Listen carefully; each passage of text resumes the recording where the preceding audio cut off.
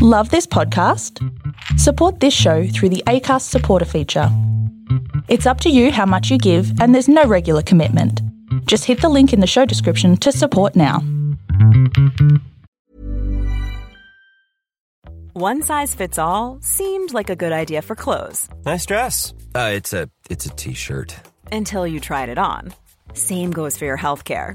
That's why United Healthcare offers a variety of flexible, budget-friendly coverage for medical, vision, dental, and more. So whether you're between jobs, coming off a parent's plan, or even missed open enrollment, you can find the plan that fits you best. Find out more about United Healthcare coverage at uh1.com. That's uh1.com.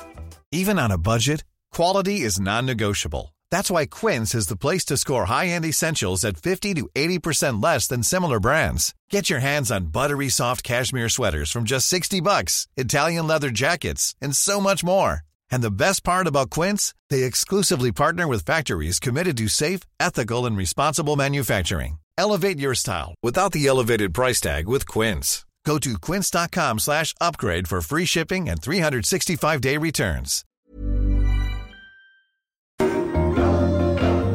This is part 2 of Hump Day with Swanee and Friends. This is our guest friend, Brenton Sanderson. Hello, thank you for coming in. Thanks for having me, guys. Are you a normal person now? Is this your first year of being normal? Civilian. Yeah, it is. It was a great year this year, actually. I felt different. I felt like I'm not different. My stress levels and anxiety levels were very different to what they've been for the previous 30 years. And it goes quick too, right? Like 30 years. I played my first game when I just turned 18 of AFL, but before that, I played a couple of years of senior footy in the SANFL and then coached. But I'm 48 now, so 30 years at the elite level, and stepped away this year. Did a little bit of media stuff, which I loved. I loved sort of calling games and seeing the game from a bit of a different perspective. But this year was very different to the previous 30. That's for sure. And genuinely, is this your first year as just being a person? No, seriously. So you were player, coach, assistant coach. Yep. You didn't have a... Well, it was after you became, to use our friend Scotty Cummings' line, after you became a required coach at Adelaide, did you have a year off or not? No, I went straight from that role. I got sacked as the Crows coach at the end of 2014, and then 2015 I went into the role as the National Academy coach, or the head of the National Academy, which was great. I had 2 years there working for the AFL. So the under 18s, is it? Yeah. That's all the. Well, it starts. We select the kids or the young men back then, or the young boys back then. It was at the under 15 championships. On the Gold Coast. So you pick a squad of about 45, and then you sort of mentor them through over about 2.5 years until they get drafted. How many of them would make it as a? Well, that's the thing. When they get selected, when they first get picked up, they think it's just like a golden ticket that you're gonna go top 10 in the drafts type thing. But yeah, it's amazing how many guys unfortunately do miss out on a draft selection or finding a club. Because obviously guys come out of the woodworking, different players. Imagine being in his mid-60s. And there's guys who are 6'1" at 15, and you think, I play with blokes like West Man. I was like, this kid's he's playing for country, and I was like, this bloke's going to be the greatest footballer of all time. And then everyone just shoots up and goes past them, and they don't develop or grow because they've been that big forever, and they don't get a look in. Well, typically though, if you look back at some of the previous drafts, like guys like Jacob Wiedering, he was part of the academy. He always finds himself to the top, because incredible character, great skill. You just know that he's going to be a top 10 draft pick when you see him as a 15-year-old. But there's obviously players come from nowhere, and Clayton Oliver's a great example, who wasn't part of any academy and started the year playing for the Bushrangers, and then I don't think he even made the Bushrangers squad initially to start pre-season for them. But then found his way into the team, and then became a top 10 draft pick, and almost a Brownlow medalist. He's one of the most impressive players in the AFL at the moment. But that was a great role. I really enjoyed that role for the AFL, and then I got back in coaching again 2 years after that. So 2017 was my first year at Collingwood as an assistant coach, and spent 5 years at the Pies. And sorry, is that your big difference between Adelaide and Collingwood? Yeah. Supporters would probably be both as mad as each other, as I would imagine. Just Collingwood has a lot more of them. Well, I love Collingwood, and you obviously know, Swanee, like Collingwood is, you've got 18 AFL clubs, but like one of them is incredibly unique, and it's not until you're outside and you experience another club that you really understand the religion that is Collingwood. And their supporters are incredible. And I've got, obviously, some of my closest friends, my best mates are Collingwood fans. But they are, and they won't mind me saying this, but they are so passionate that it is like a religion. And I know other supporters from other clubs who are listening to this will say, well, you know, I'm passionate about my club too. But actually, there's always a great story. When I was coaching Adelaide, and Adelaide is you know, obviously they're right behind the Crows and Port Adelaide over there. They love their footy as much as any other state. So when I was coaching Adelaide, and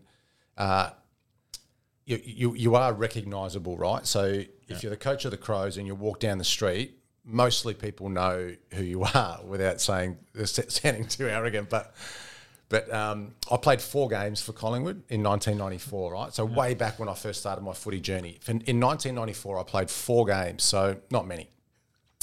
And one day I was walking down the streets of Adelaide, and this guy stopped me and said, oh, sorry to do this, mate, but are you Brenton Sanderson? And I thought, obviously, Crows fan. And I said, yeah, mate, yeah, how you going? And then we sort of started talking footy, and he goes, oh, I'm a huge Collingwood fan. And I remember those 4 games you played back in 1994. And then we sort of keep chatting away, and he said, yeah, I live in Adelaide. You know, I work down the docks or whatever he was doing. But and then he said to me, so what are you doing now? So he lives in Adelaide. He loves footy, and he was talking to the coach of the Crows. But he remembered me as a Collingwood player, and I only played 4 games. Like, it wasn't like I was like Dane Swan. So that just shows you. That for me, that sums up how passionate Collingwood fans really are. You know, they're incredibly loyal, and they just know their footy and love their footy. But yeah, I'm not sure how I got to that story, but no. And speaking of being a fan, so a mate of mine, Paul Hopgood, who played a fair bit of footy for the D's, great fella, and he's got a theory that it takes you the elite level. Takes you probably 4 to 5 years to get the shit out of your system, and then you can become a fan again of your team. Were you able to be a Geelong fan again this year? Yeah, well, that was the thing, because I get asked a lot. Not bad timing. Yeah, exactly. Yeah, well, I spent most of my career at Geelong, so 16 seasons as a player or a coach, but I still had some great memories of my time at Collingwood too. So I sort of had 2 teams this year, and then I obviously loved the Crows as well. So I just enjoyed watching footy, and I think my role in the media allowed me to really watch it up close and to analyse it and to make sure that I was across all, you know, strategy and structure and the way that the game would continue to evolve. And Geelong was an incredible story. So it looked like there at one stage it could almost be a Geelong Collingwood grand final. Should have been. It would have been a better game. that prelim final up in Sydney, you know, was just rocking that night. It was incredible. I was lucky enough to be there, and you know, the Pies were so brave, like they were all season. And I just had a moment to think when I was calling the game, like, what if this is going to be Collingwood and Cats? Who am I going to support?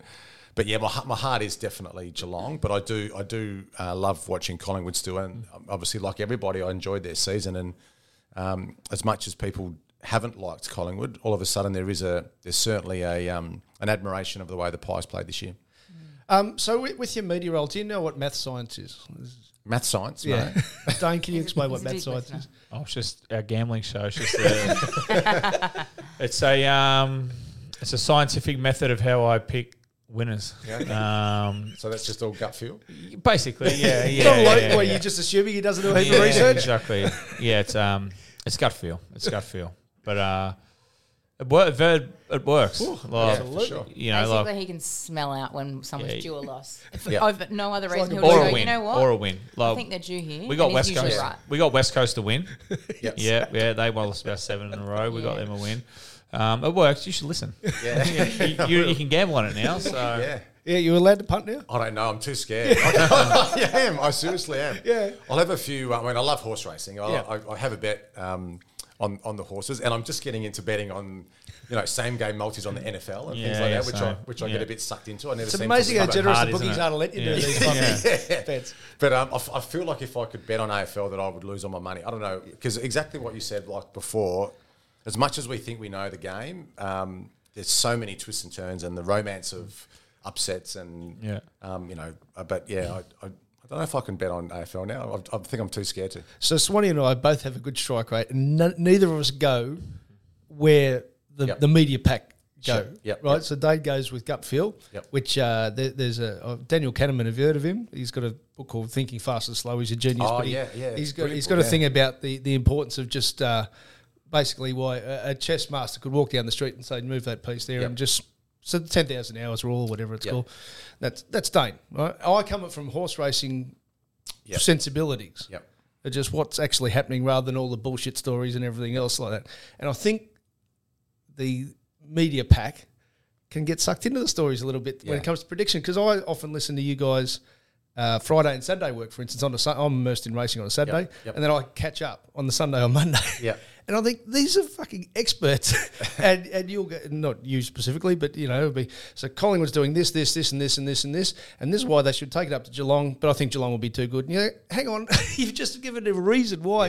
And Collingwood, I think, is what I'm going with, is this year, all these experts saying, well, they've beaten the numbers. Well, you think maybe you're all looking at the numbers wrong. Yeah, that's right. And that's the thing with sometimes data and with footy. That's what I'm saying, It's such a random sport when you've got 36 players on the field and they're both playing offense and defense, and there's so many turnovers, so many mistakes. And because, was saying like Dane and I have been in that situation where you're standing in front of the goals and there's 80,000 people at the MCG and you're exhausted and scores are close, and you think to yourself, you allow yourself just to think for a minute, there's probably about 2 million people watching around Australia. And you have that thought, what if I miss? And as soon as that thought enters your mind, you're done, right? So unfortunately, what all the stats don't have is the emotional impact that players feel under fatigue and duress and anxiety, stress, all those things. So there's no stat for that. What if Sanderson gets the ball and it's the last quarter and they're behind? He's going to shit himself. There's actually no stat that says, I mean, there probably is. Yeah. There probably is. That says, my goal kicking conversion rate wasn't that good because I got too stressed. But yeah, unfortunately, it still comes down to, what happened in the past doesn't necessarily predict what's going to happen in the future. Thank you. That's so like where Sydney have lost 18 times in a row to the Bulldogs. Well, there's fucking no one from this 18th time ago is playing in today's game, so it means absolutely nothing. Well, things like, but there's a stat that you can back up, when you come into your meetings on a Monday, all the stats of it. You can show stats for everything to show your side of the argument if you want to do, because there's just so many of them these days. Like where it's become like the baseball, where everything's just such a stat based game these days, where it becomes ridiculous. Yeah. So there's my argument that not argument, but a question that you obviously lived it as a young coach, and then as an assistant coach post both pre and post your senior coaching days, but now a year out of the game. Have you looking at things a little bit differently when it comes to things like data and saying, well, hang on, maybe you guys overthought it for these reasons? Yeah, I think so. And I don't know. I just think the longer you're in the game as well, the more you sort of analyse it a bit differently as well. And you're definitely right, Ralphie, when you say we sometimes do get a little bit consumed by what the masses think. And there was a time when we used to focus on even one or two people that analyse the game, and we think that that's how it should be. But now there's so many experts in the game. Coaches come in with a fresh outlook and do things a little bit differently. And Dane and I were just talking off air before we started. Even this new generation of young players entering the game, they just do things differently as well. In which way? Well, number one, and this is not a general rule, but young men now coming into the game, they're not obsessed about footy like we were, the sort of previous generation. They've got other things going on in life as well. They happen to be really good at footy. Yep. And it's a social media thing as well. Everyone's on. They've got a brand, They've got a personal brand that they're trying to evolve and develop, and but there's other things happening. There's other things in their life which it's not just footy, but that's not the blanket rule. But there's also now a very different way to talk to young men and women, so boys and girls. So feedback's really important, but it has to be positive. It mostly has to be positive. You know, and we've got to be careful as coaches now too. We can't give the old traditional spray like we used to. And I was ridiculous, isn't it? Well, yes and no. Yeah, I mean, I don't know. Like, I don't know. Yeah, I understand playing, like, I know you're coaching local footy. That's understand, like you just want to play in the twos and have a bit of fun, have a beer.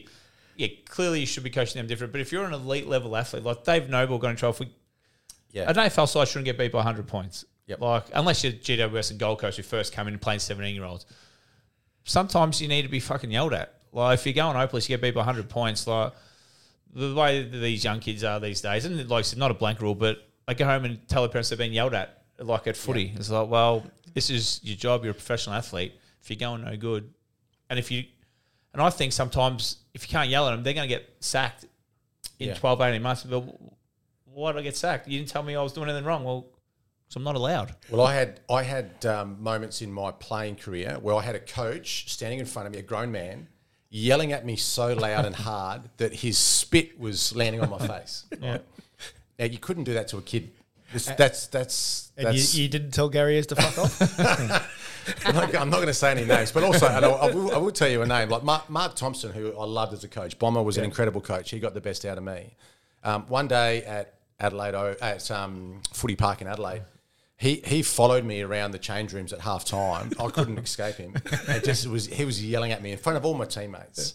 So I think what I'm trying to get at is this generation, and they're wonderful, but that you couldn't do that now. That would be not bullying, but I'm not sure how you classify that. But you have to be very different now with how you coach young men, and even as back when we played, or even sort of my generation before yours, but if the coach told you something, you couldn't really answer back. And probably your generation was the first. You reckon you could yell at Mick?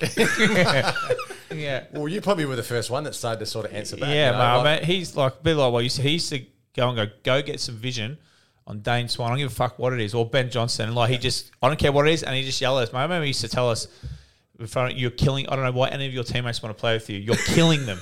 Like in front of I've played like 10 games sitting there like, my goodness. Like I just got sprayed. Like coming to you at quarter time and he made beeline for me quarter time and spent the whole 5 minutes yelling at me and then even speak to the group. And I was like, what the fuck's going on here? Like, well, I think what I'm getting at now is these young men and the girls that are entering the game as well, they probably would walk away. They're probably like, I don't need this. I've got other things I can do in my life. So that's for me how this generation has changed. But there's a great it's all relationship based now. We know that the success at Richmond, a bit of Collingwood, the D's. Yeah, the D's. Relationship based coaching seems to be the answer for this new generation. But even when you select a team now, like when the 22's picked, in the old days, you'd just all go home. You'd ring your dad on the way home and say, "I didn't get picked this week."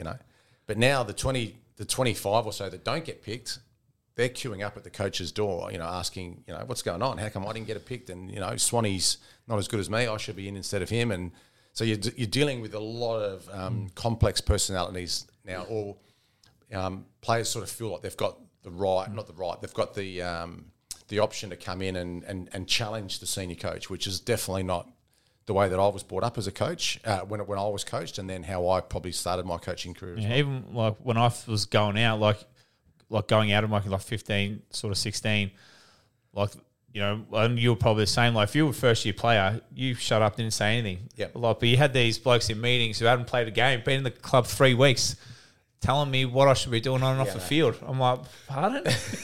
Mate, you're 18, you've been here 3 weeks. Just because you beat me in the time trial gives you no fucking right to tell me what I should be doing. I've been here 15 years. And I don't know, I'm not sure I could play today with all that kind of stuff. No, well, it's a very sterile game now, and I love watching it. Yeah. The game's never been in better shape, to be honest. When you ask about how coaching's changed, that's definitely coaching a different generation. The Gen Zs that are coming through now, they're just a different breed, and there's millions of them coming. There's millions of them entering the workforce now, not just in footy.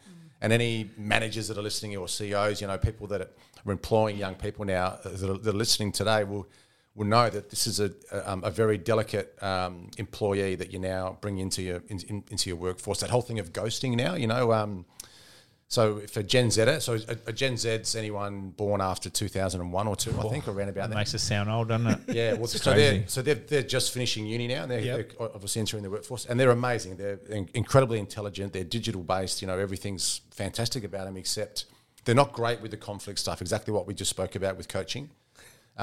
So if you've got a girlfriend, Dane, also let's say it's me. If I'm 19, 20 now, and I've got a girlfriend, and I no longer want to go out with her, I'll just delete her number. I'll block her from my phone or whatever, remove her from social media, and effectively I'll just remove or ghost her from my life. So she'll get the message just typically. But now in the workforce, they're doing that too. So imagine I'm just having a flashback to when we would have been similar ages. It just where we don't fucking answer the phone. Well, even my age, they used to have to ring the home phone. That's what I said. Dad. Hey, like George Costanza, Vanderlei Industries. Yeah.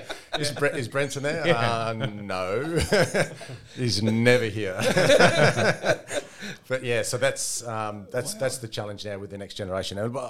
And there's probably some Gen Zs listening. They're fantastic. They're so smart. They're going to take over the world. Yeah. But maybe that's what I'm getting at. Maybe hard enough a bit. Yeah. And you were touching on it off air. So on air, what's going to be your approach with Baldwin now? Yeah. Well, I'm going to do some community coaching in the 2023 season, which I'm really excited about, and I'm loving it so far. So at the moment we're training twice a week, and the players are excellent.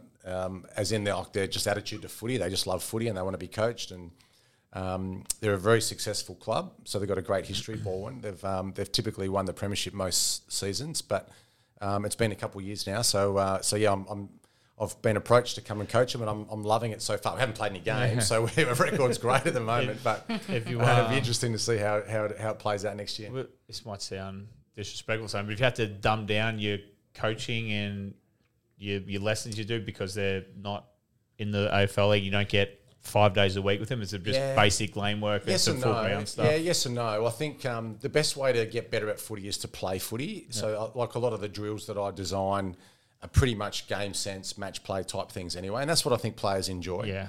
And we went through a stage, didn't we, Swanee, where we, you hardly touched the footies at all during pre-season. You were doing all this other stuff, when really the only way to get better at footy, I think, is to practice playing footy. So all those match simulation type drills I do, and players seem to like that. Yeah. You think back when you were a kid, what did you just wanted to play? Like, yeah, absolutely. If you go to training, you just wanted to do run into a cone. There was nothing worse. Nothing worse, yeah. So we still do some skill acquisition drills, and we do a little bit of strategy and structure, but probably not as much as what you would do at AFL level. We have a lot of structure, and what would just. I don't think basic so. Press, and that's about it. Yeah, just some basic fundamentals. So around offense and defense, we'll just have some basic sort of philosophies, I guess. And we'll just play. We're going to have enough talent to be competitive anyway. Yeah. I don't think players want to really listen to me talk about strategy too much. I think it'll just be like you said before. Turn up, enjoy training, play as hard as you can on Saturday, and then we'll go to the club rooms and have a couple of beers and a counter meal, and life will be good. Sit in a pocket? Me? Yeah. No. No chance. And my last game I played was my last AFL game. Oh, was it? Yeah. I've never had any interest in you just went straight into coaching?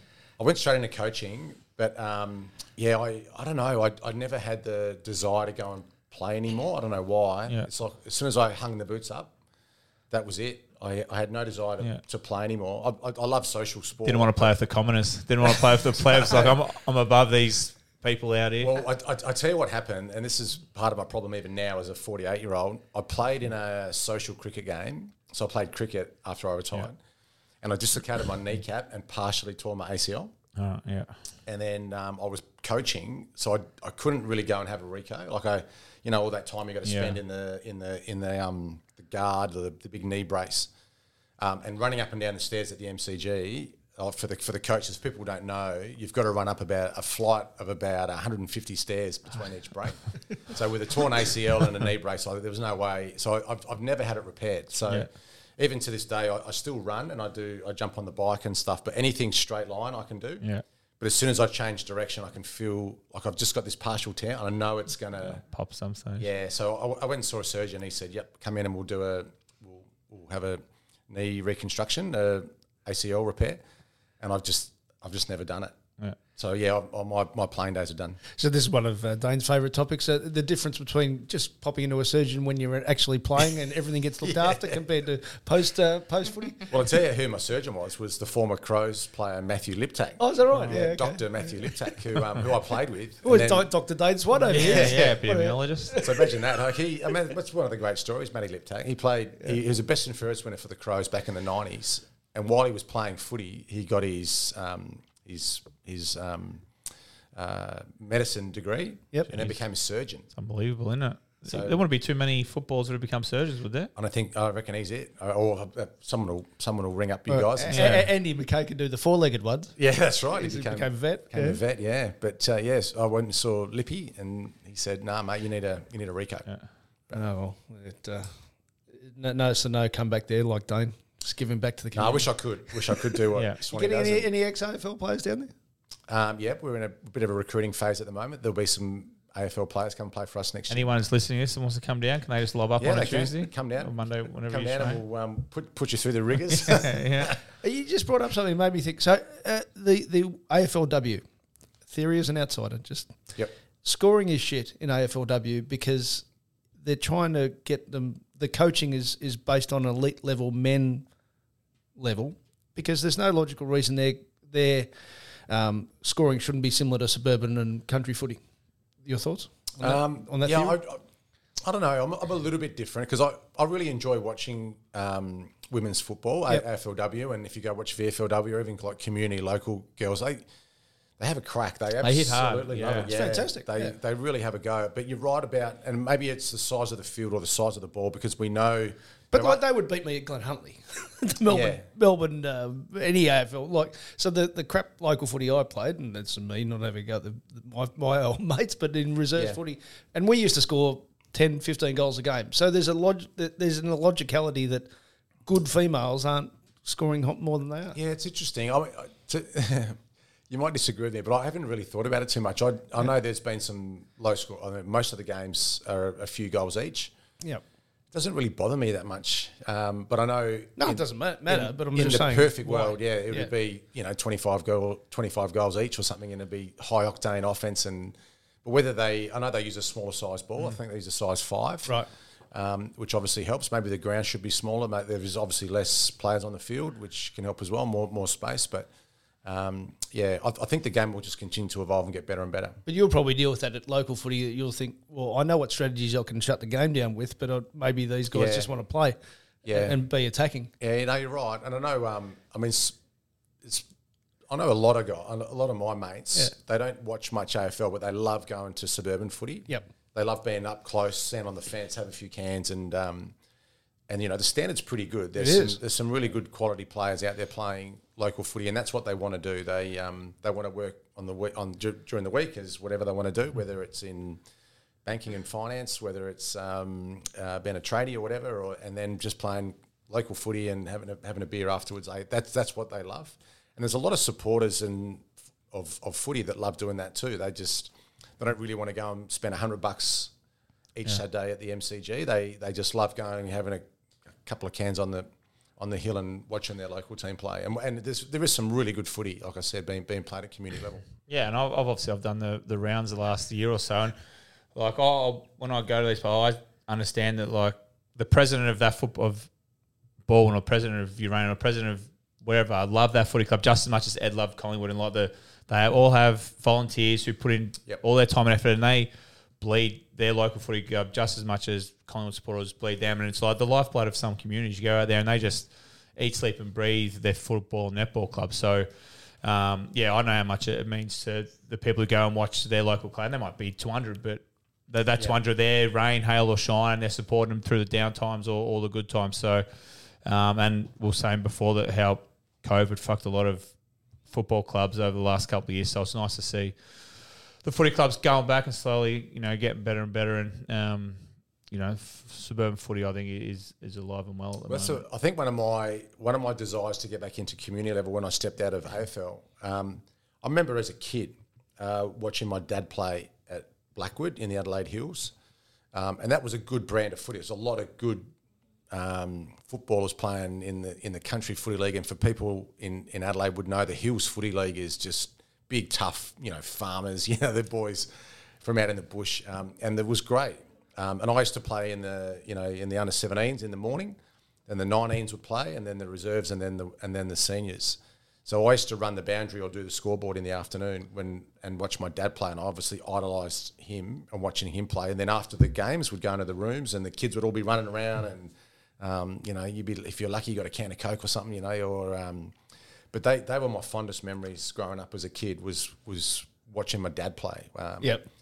Community footy. So I think that's obviously the appeal for a lot of people as well, is getting down to their local club, and then if you've got kids, the kids can just run around and watch you play, and obviously get up close and personal. But the game, like I said before, at the elite level, it's a bit more sterile now. You can't really, bring your kids in the rooms before the game, and past players can't just wander in. Well, they can, but then there's not really, you don't really go anywhere afterwards, And you hear some of that those guys that played in the 80s and 70s and 80s and even the early 90s, they talk about going back to the disco so if you played St Kilda at Moorabbin, there'd be a huge party there afterwards. So the St Kilda boys would play, go and get changed, have a drink, whatever, then come upstairs to the St Kilda disco, and it'd just be pumping. Yeah. So you can imagine like Tony Lockett and Rob Harvey and those boys coming up into there as gods. And there's people everywhere like that. Those days of footies are gone. So now like Collingwood will play the MCG, then they'll have the drive or walk back across the road to the Lexus Centre. Whatever it's called now. It's HIH or something like that. It's called the HIH. Anyway, wherever, wherever. No one need us to do the injury report. Wherever they train, and but they'll have an ice bath, and they'll have a meal like chef cooks no hot dogs and no party pie, and definitely no alcohol. And then the boys will just go their separate ways, and that's happened pretty quickly. But that's the professional nature of sport. That happens in every elite level sport around the world, of course. But there is a romance still of that community footy feel and being involved at that level. They used to go have beers with the umpires, like two sides of the umpires, and local footy. The umpires come in, have a beer, and I think in the special this year in the league when they you couldn't wave your hand, flap your hands like a bird, otherwise you'd be 50. Well, I think going and having a beer with the umpires would humanise them, and then you could have conversation. I still think the best way to interact with the umpires is to be human, like chat with them, and the umpire could go back. If you have a couple of beers with them, you get to know them, and you go, Barry, mate, that was a shit decision. Mate, we just fucking focus on getting a kick, mate, because you're not getting one at the minute. And just humanise them. Then you can have a rapport with them, and then I think that makes them easier to deal with instead of treating them, isolating them on an island and not being able to talk to them. And as soon as you talk to them, 50 for dissent, where I think you should be able to converse with them because they're human and they make mistakes, and that's my opinion anyway. There's a career for you as a diplomat. There's a good earn in it. I'm waiting for my phone call. No, not yet. It's a good earn in it. Planning for your next trip? Elevate your travel style with Quince. Quince has all the jet-setting essentials you'll want for your next getaway, like European linen, premium luggage options, buttery soft Italian leather bags, and so much more. And it's all priced at 50 to 80% less than similar brands. Plus, Quince only works with factories that use safe and ethical manufacturing practices. Pack your bags with high-quality essentials you'll be wearing for vacations to come with Quince. Go to quince.com/trip for free shipping and 365-day returns. Hold up. What was that? Boring. No flavor. That was as bad as those leftovers you ate all week. Keke Palmer here, and it's time to say hello to something fresh and guilt-free. Hello Fresh. Jazz up dinner with pecan-crusted chicken or garlic butter shrimp scampi. Now that's music to my mouth. Hello Fresh. Let's get this dinner party started. Discover all the delicious possibilities at HelloFresh.com.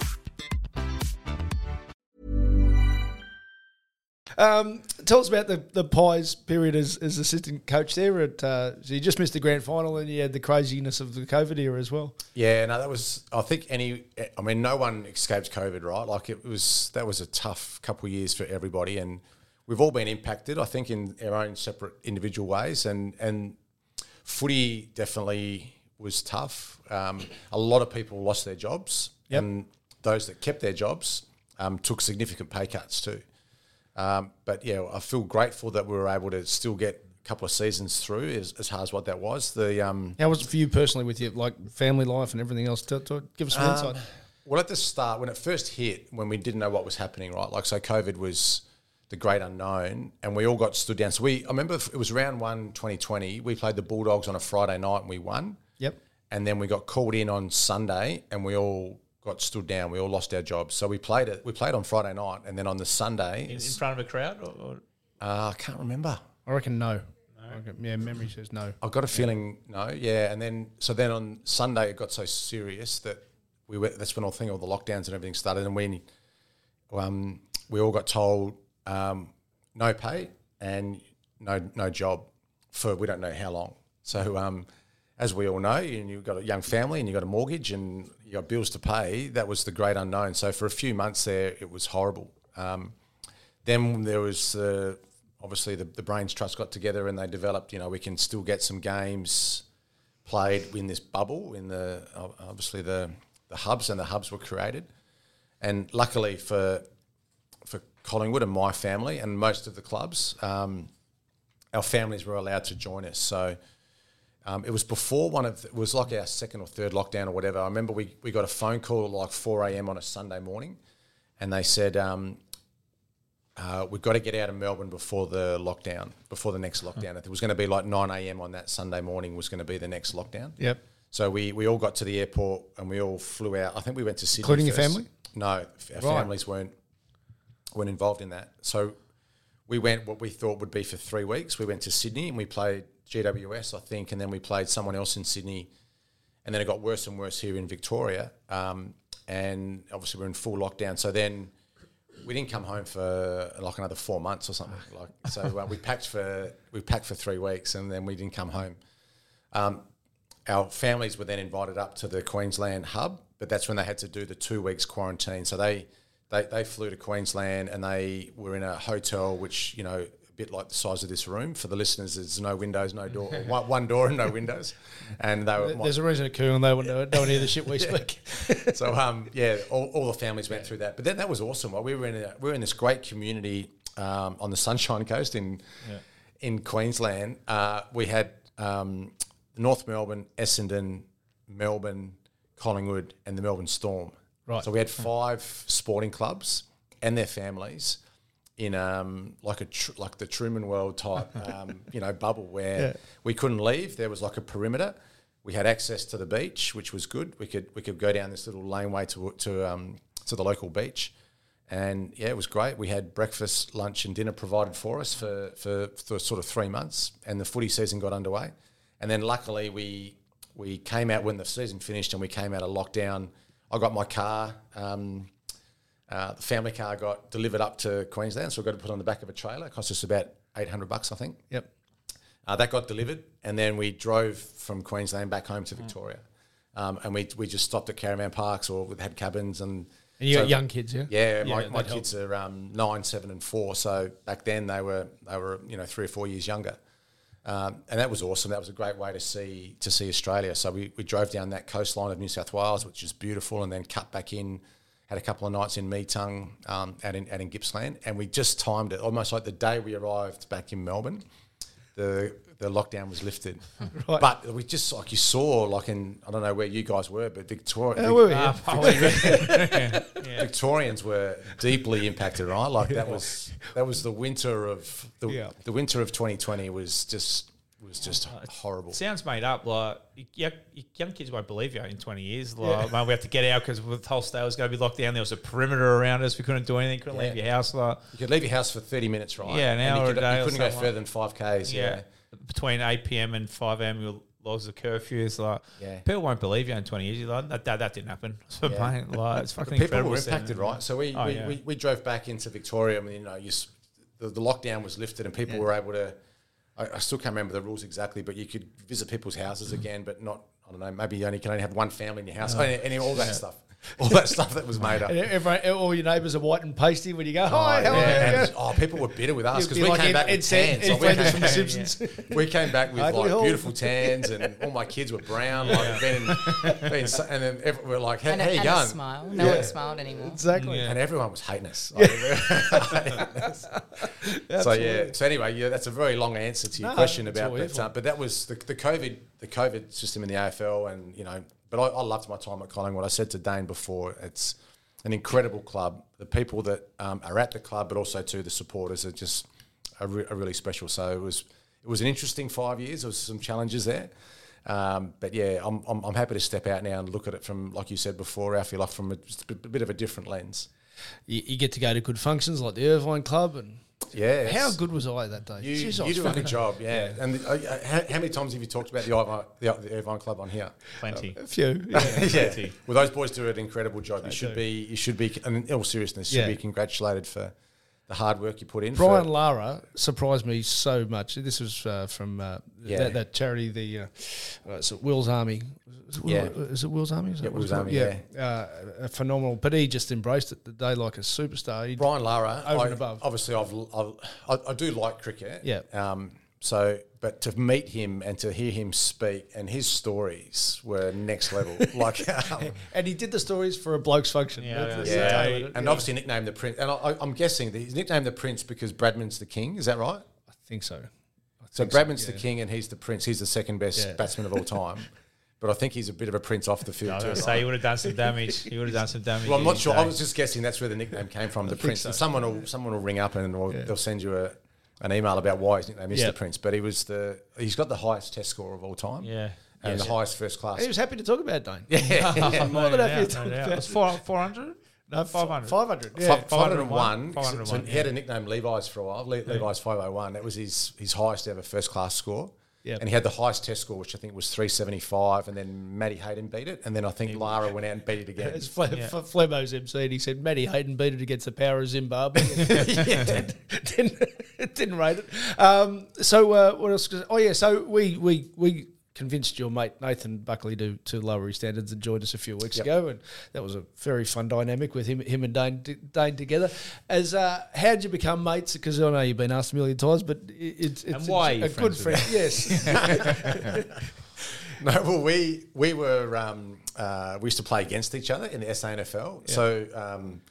So Bucks was we know he's a very, very good player and was a great player at Port Adelaide in the SANFL. When I was playing for Sturt in the SANFL. And then he went and played for the Brisbane Bears back then. And I played for the Crows. But then I got traded to Collingwood after 1 or 2 years. And he came down to Collingwood from Brisbane after 1 year. And we met somewhere in Adelaide. We might have been Lenny's or one of the pubs there. And I said, I'm going to Collingwood, you're going to Collingwood. Maybe we should live together. So we lived together for 12 months, and then I got. I'm not picturing entourage here, Dave. No. Well, how was that? I got sacked. I got sacked again, and then we ended up at Geelong. Yeah. But for that 1 year, it was awesome. And like Bucks was so serious. We know he's a competitor. I know that. Breaking news. But we are still like great mates today. So 31 years later, or 30 years later, we lived together 28 years ago. So. But we had fun, and not probably fun like you had, Dane, but we had played good cards. Fun. So I need to ask you this: Dane's got an objection to people doing pre-season. Yep.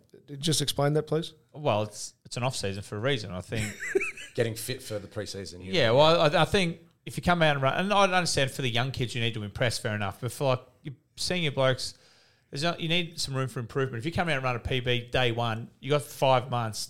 I think the only thing you can do, you're going to decrease. You're going to get hurt, or you can't run a 5-minute 32K. So eventually, there's a limit. So I think your off season's mental refresher and a physical refresher. Then when you come back, obviously you do a little bit, but you don't want to run. You'd say 2K. You don't want to run 6 minutes 10. You run 7 minutes, and then when you do your first one after Christmas, mate, you run that 6:20. You've taken 40 seconds off. Everyone else has taken 4 seconds off. Who looks better? Yeah.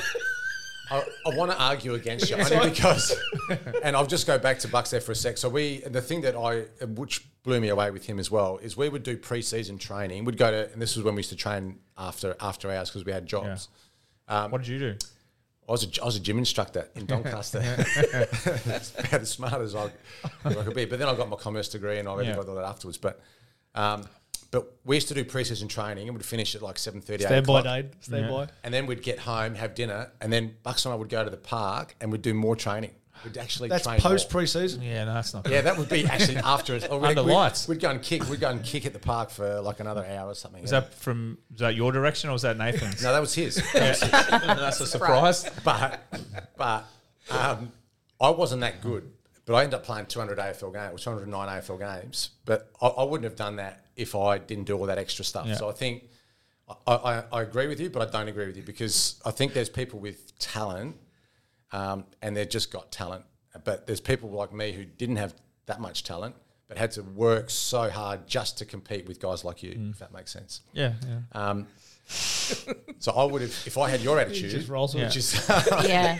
I know agree. you're a great player and you won a Brownlow, but if I had your attitude, I probably wouldn't have played more than 10 games. And then I say if I had like your attitude, I probably wouldn't have played your because mentally it would have burnt me out. Like I couldn't have like gone to the park out. If I trained, I couldn't have gone to the park. I've said I've had enough. Like I couldn't have done you all that. wouldn't have enjoyed the game. And I would have said no. I hate this. So you maybe could not have trained the way I did, but I certainly couldn't have done what Nathan done because I just would have been.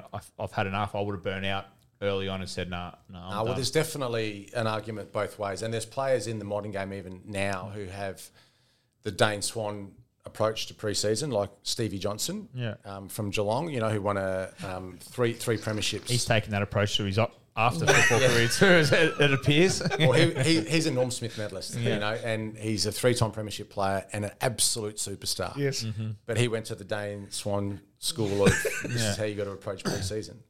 But geez, he trained hard, and you should also, and you probably won't admit this, but like Dane Swan when you train hard, right? Like so you. I remember I actually asked you about this one day when I was maybe coaching. He was one of the hardest trainers, and he would play it down now and say I didn't do any extras and I didn't do anything in the off season. Yeah. But when it was time to train, he was, and I'm looking at Ralphie and I'm pointing at Dane. You were a bloody hard trainer, and I know that for a fact. And don't say you weren't, but I know when it was time to relax, you relaxed, and when it was an off season, you had off season. But but yeah. If any young aspiring AFL players are listening to this, don't do as I do. Do as I say, not as I do. Yeah, Dane Swan trained and played super hard. Like you redlined that every time you trained and played. Yeah. But when it was the off season, I like to run in the off. What I like to do is I like to train the altitude room and the heat room because for me, I thought my touch wasn't a huge thing for me. I didn't feel like I needed to go out and have 100 kicks or 50 handballs off the bouncer or whatever you call it. I felt for me, my game style was based on like interval running. So I'd go in the altitude room, run 40 minutes. I'd do, on max speed on the treadie, do 100, 200, 300, 400. So I thought that was the one where I was like, yep, now I've got the run in my legs to touch. I couldn't kick. I probably should have spent more time because I couldn't really kick it. So I probably should have done some more kicking. But that's where I felt I needed to work to get the mental part right. So flip forward years later, your relationship with Bucks, you're still friends, but you're in a coach's box. I reckon that would test friendships at times.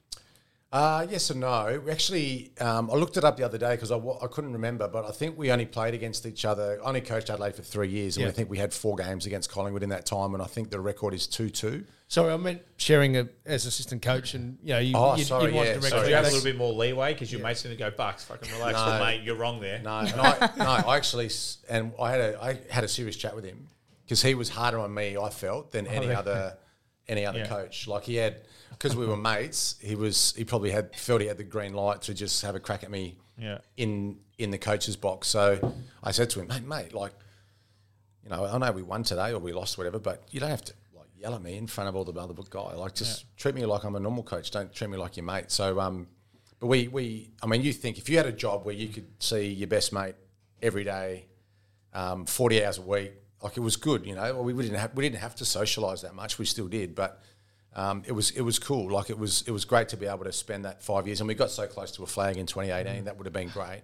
That was obviously the reason that I came back with him and coached was that ambition and desire to try and win a premiership together. So I heard an interview with Stevie Van Zandt from people know him from The Sopranos, but obviously Bruce Springsteen's guitarist, and he came from the Brooklyn? No, not Brooklyn. Anyway, from the New York with Bruce, and he was promoting his book, and he said, everyone, when you're a superstar, you need someone from back in the days to be with you, because at least whatever conversation you have, you know it's real. And did you have a bit of that sort of relationship with Nathan? Yeah, I felt like I could challenge him, but still in a professional sense, even though we were still mates. So, and that's the role of assistant coach is you've got to go to the senior coach, say 10 times, with a different way to do things or a better way to potentially attack things, knowing that he's probably going to say no to 9 out of those 10. But that's your job. You can't be a yes man and sit there like a puppet and just say, yep, whatever you think, we're going to do. And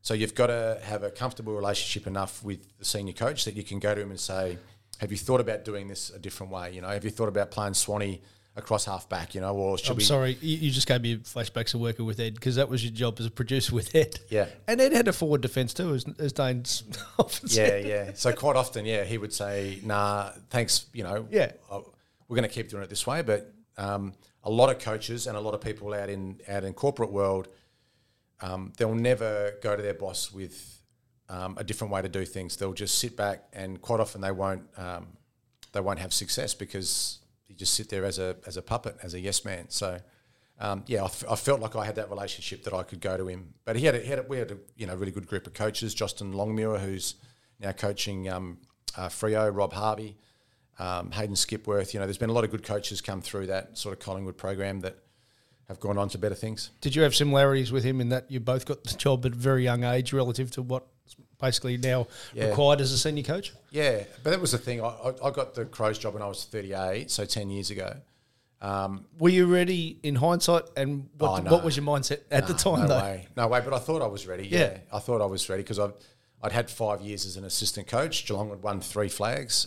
We'd been in 4 grand finals, had a very good squad. So I sort of felt like I'd experienced enough that I knew, but you never really know what's around the corner. And the things that I had to experience at Adelaide, you know, we had the death of Dean Bailey, which nothing can prepare you for that, when one of the assistant coaches passes away with cancer. We had all those draft sanctions when Kurt Tippett left for the Swans, so we had no access to the draft for 2 years. So we had all those, you know, Tex Walker, our best forward, blew his knee out, missed the whole season. So you sort of think that you're ready for everything that footy's going to throw at you, but there's so many challenges along the way, and a lot of those I handled okay. A lot of them I handled really poorly.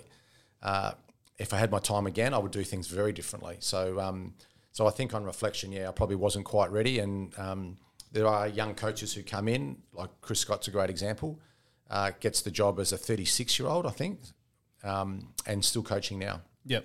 Would you go back if you win the flag this year at Baldwin and someone around goes, we want you to be a senior coach AFL level? Would you do it again, or have you're out? No, that's it for me. Yeah, no, I'm out. Only because a little bit like what I said before about these Gen Zs coming through with. I've got other things in my life that I'm really passionate about, and one of them is my young family. And one of the things that, unfortunately, professional sport, if you're a coach or a player, is you're now an easy target, and we know social media and the access that people have, and you're really in the spotlight, and that's I just didn't enjoy that, and I'm still quite private, like personal, and I've got 3 young children, which, not that I want to protect them, but I would never want them to have to defend me,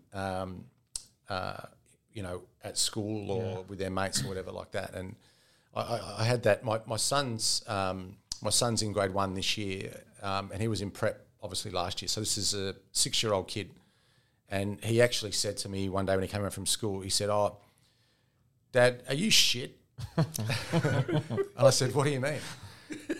"I don't think I'm shit." And he said, "Oh, one of the boys at school said to me today that his dad said you're shit," as in me. So that's a prep, you know. And so I can just imagine, that's an assistant coach. So I would have been coaching Collingwood then in whatever role I was doing, coaching the forwards or whatever. I probably was shit, to be honest. But then once again, so like I said, I'm happy with now the direction I'm taking. I've got a great role at Mentone Grammar, which I'm going to start as director of sport there. I'm going to do some coaching at Ball, and I like doing a little bit of stuff in the media, a little bit of consulting in the corporate world, which is great fun, and working with some great people. So I just don't like the and the coaches are crazy, right? Oh, you got to be mad. Every coach is crazy. When you look at him and you think, God, he's crazy. And there's a reason, because he's stressed. Yeah. He's under enormous pressure, and it just impacts your The hours you put in. it impacts your private life, your family life, and you've got a small window with your children when they're young. And I want to be around them. I want to be the best dad that I can be, and ensure that that I'm around from a family. And I just said I'm going to be busy next year, but I'll always have time for my family. But being a senior coach at AFL level, it's impossible to have balance. And I know the other 18 coaches will tell me something different, but they are lunatics. They are absolute lunatics, those coaches. All right, just for a bit of fun, play the hits. So you're one of the few, along with Dane's manager Liam Pickering, to have played with both Ablets. Reflections on them? Well, I actually played with 3 Ablets. Oh, of course, yeah. I think there's only 4 of us to play with 3, but Who would be the others? Benny Graham? Ben Graham, Peter Accardi, Darren Milburn, and myself. I think with the 4 of us played with Nathan Ablett as well. And he could have been a superstar. And he's a premiership player. He kicked 2 goals in that grand final, whatever year that was. But yeah, he was a really good player. So you turn up and play with senior at probably his last great year, actually, 95, wasn't it? Yep. Yeah, he was unbelievable, and he had Swanee's approach to training. Like he didn't train much. No, I just said that because you were a great trainer, but freak. Like he kicked 100 goals the year I was there, and I've never seen anything like it. And the comparisons, Gary and senior, I would probably say senior. Look, Gary trained a lot harder than what senior did in the times that I saw. But yeah, they were both. I mean, probably 2 of my favourite players of all time. Is he the best you've seen? Gary Senior's the best I've seen. Yeah. And probably Gary Junior would be close second. I loved Jimmy Bartell. I loved watching Jimmy Bartell. I loved coaching him and watching him play. He was instrumental in those. I mean, every player was in that Geelong era. But yeah, I was fortunate enough to have both Ablets. I've got an old VCR cassette tape at home that's got some vision of me kicking the ball at the MCG to Gary Ablett Senior, comes out and takes a mark. So I want to keep that forever to show my grandkids and my great-grandkids. Because that's pretty, to say that you kicked the ball to Gary Senior. His approach to research wasn't probably overly huge? No, he didn't know anyone that played AFL. He didn't even know his own teammates' names. Do you want me to tell any of those stories? There's some great stories of that. There was one when we were playing St Kilda, and Gary Ayres said to him, Gaz, you'll be playing on Shanahan. Jamie Shanahan, yeah. And Gaz said to him, I don't know who that is, right? So he said, Ezzy, just give me numbers, not names. That was the famous. So he said, you'll be on number 1. Number 1's going to come pick you up, Gaz. But and the other played one, on him about 8 times previously. Yeah, that's right. We would play on him every time they played St Kilda. So he still didn't know who he was. He probably knew Silvani though, because they were great matchups. Silvani versus Ablett. But the other one, and you talked about the young kids doing pre-season, and they'd been there for 3 minutes. But unfortunately, a young Geelong player called Jared Bennett, I think you know. Oh, mate, he tells us, yeah. Yeah, so Jared Bennett tells a story all the time. He did his knee early in the season that he got drafted. So did his ACL up at the physio. This is the old days when you had to drive to the physio. They weren't at the club. And Jared Bennett's in there getting his knee looked at by the physio, and Gary Senior walked in. And Gary Senior's talking to him about his knee, and so unlucky, mate. Knee injury is part of footy, and then, so they're actually teammates, right? So Gary Senior and Jared Bennett are teammates, and then so halfway through the conversation, Gary Ablett Senior says to Jared Bennett, "So who do you play for?"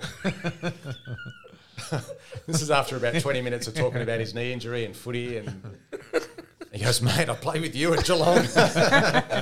I'm actually one of your teammates," but. Yeah, absolute freak, Gary Senior. And like I said, I'm so grateful that I had the opportunity to play with him. Benno's got one of the great debuts of all time. Which is? Played on Matty Lloyd. And? 14. 14? He goes, he was very stiff. He goes, 14 of the best. He goes, I have fist in all the time. He goes, mate, it was just at his peak. He's just at his peak. He goes, 14 of the very best. Yeah. Great guy, Jared Bennett. He is Benno, yeah. Your first game, I'm looking at some of the names apart from Pickers. Ken Hinkley, obviously gone on to be coach. Benny Graham, we've had him. Lee Colbert, Yep. See, two pilots in the one team. That would. Well, he actually rest inspired me that. a little bit, Colby, because he was one of the first AFL players to get his pilot's license, and then Licker obviously did when he was at Collingwood. Paul Lucuria. But I was, I don't know, I was always into aviation, and then Colby got his license, and I heard that Licker was getting his, and I thought, why not? So I used to drive down to Moorabbin once a week and have a lesson, and 2 years later got my private pilot's license. Can you still use it? Could you fly now on your own? Well, No problem? yes and no. It expires every 3 months. You've got to do 3 takeoffs and 3 landings every 90 days. And I haven't done that. So it's like your car license. So once you've got it, you've got it. Got it. So could you trust yourself to get up and fly up and down right now on your own? Yeah, and I can take with your family. I can take the 4 of us. Yeah, I can. So I'm only endorsed for single engine 4 seats. Yep. And I can't charge you to. So it's only my private license. I'm not commercial. But yeah, the 4 of us could go for you've lost go that. for a No go word. for a flight. Yeah. Fly down to Phillip Island or something. Yeah, or, beautiful. be good, yeah. And if you lined up your teammates from your first game and said someone's going to have a media career for the next 25 years, would Billy Brownless have been your first choice? Billy Brownless, yeah, he's a star. What was he like as a teammate?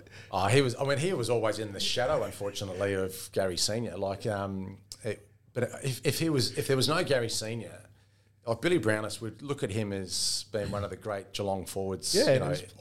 Because his numbers are fantastic, But he was always playing second fiddle, unfortunately to Gary Senior. But yeah, he was a good player, Bill. But yeah, he wasn't the smartest player that I've played with either. Can't believe he didn't go into politics. I know he had that foray in. It's very unfortunate. Yeah, But obviously he would have had the Dane Swan approach to maybe post training. Yeah, he and still does has a few beers. he enjoys himself. Yeah, he's going well. Yeah, he didn't really enjoy training that much. And what made the Cats great? I just in my media role, I was lucky enough to go to, I think it was called the Wags, is that Melbourne Geelong supporters? And when Brian Cook got the gig, and so it was a close shot, but he said, I've identified we are very good at being middle of the road. Yeah. And that's what we need to change. And so from a player's perspective, what did you see change there? Well, probably the same thing, I reckon, Ralphie. It was almost like being content, and there's a few clubs, I won't name them, but you'll come straight to front of mind when I say this, but there's a lot of clubs that are content just to compete and be middle of the road, but the great clubs are the ones that are just thirsty and desperate for success. And when Brian Cook came on board, his mantra was good to great. There was that famous book that a lot of corporate people refer to about turning your organisation from being a good organisation to being great. And part of that, and most of that, is people, getting the right people. So Mark Thompson came in as coach, and then that era of players that Stephen Wells brought into the club had this competitive mindset that nothing was going to beat us. And a bit like what Swanee said before, the young players came in with a desire to win. They were fantastic, and guys like Bartel, James Kelly, Joel Corey, Corey Enright, Matthew Scarlett, Tom Harley, Steve Johnson, Paul Chapman, Cam Mooney came from the Kangaroos.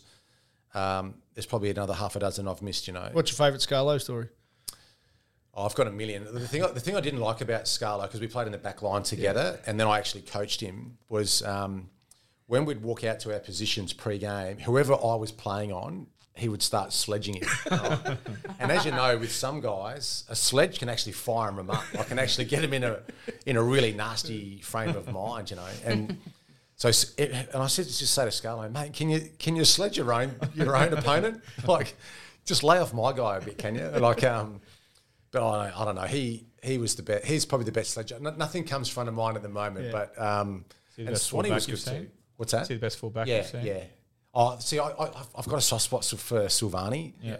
Only because in the modern game, he would get so much more help, Silvani, right? With all the opposition defenders flooding back and the midfielders getting back inside 50. But when you watch that vision back in the 80s and the 90s, it was Silvani one-on-one with Dunstall 1 week, and then Ablett, and then Lockett. Yep. Paul Salmon. Like every week, he'd have an absolute superstar to play on in time and space. Yes. So I think, Silvani is the fullback of the century in the AFL team of the century. Scarlett's the fullback, I think, in that they do that sort of modern, who's the best fullback of the last sort of 20, 30 years. I think he's definitely right up there. And Swanee obviously had Ed all the way through. What was the Frank Costa influence like at Geelong? Yeah, he was great. Yeah, he was incredibly supportive. I don't know what a president does, though, to help you have success on field. I think what he does, exactly what I've mentioned before, he green lights or approves when the coach or the CEO says we need to bring a person in, or we need to,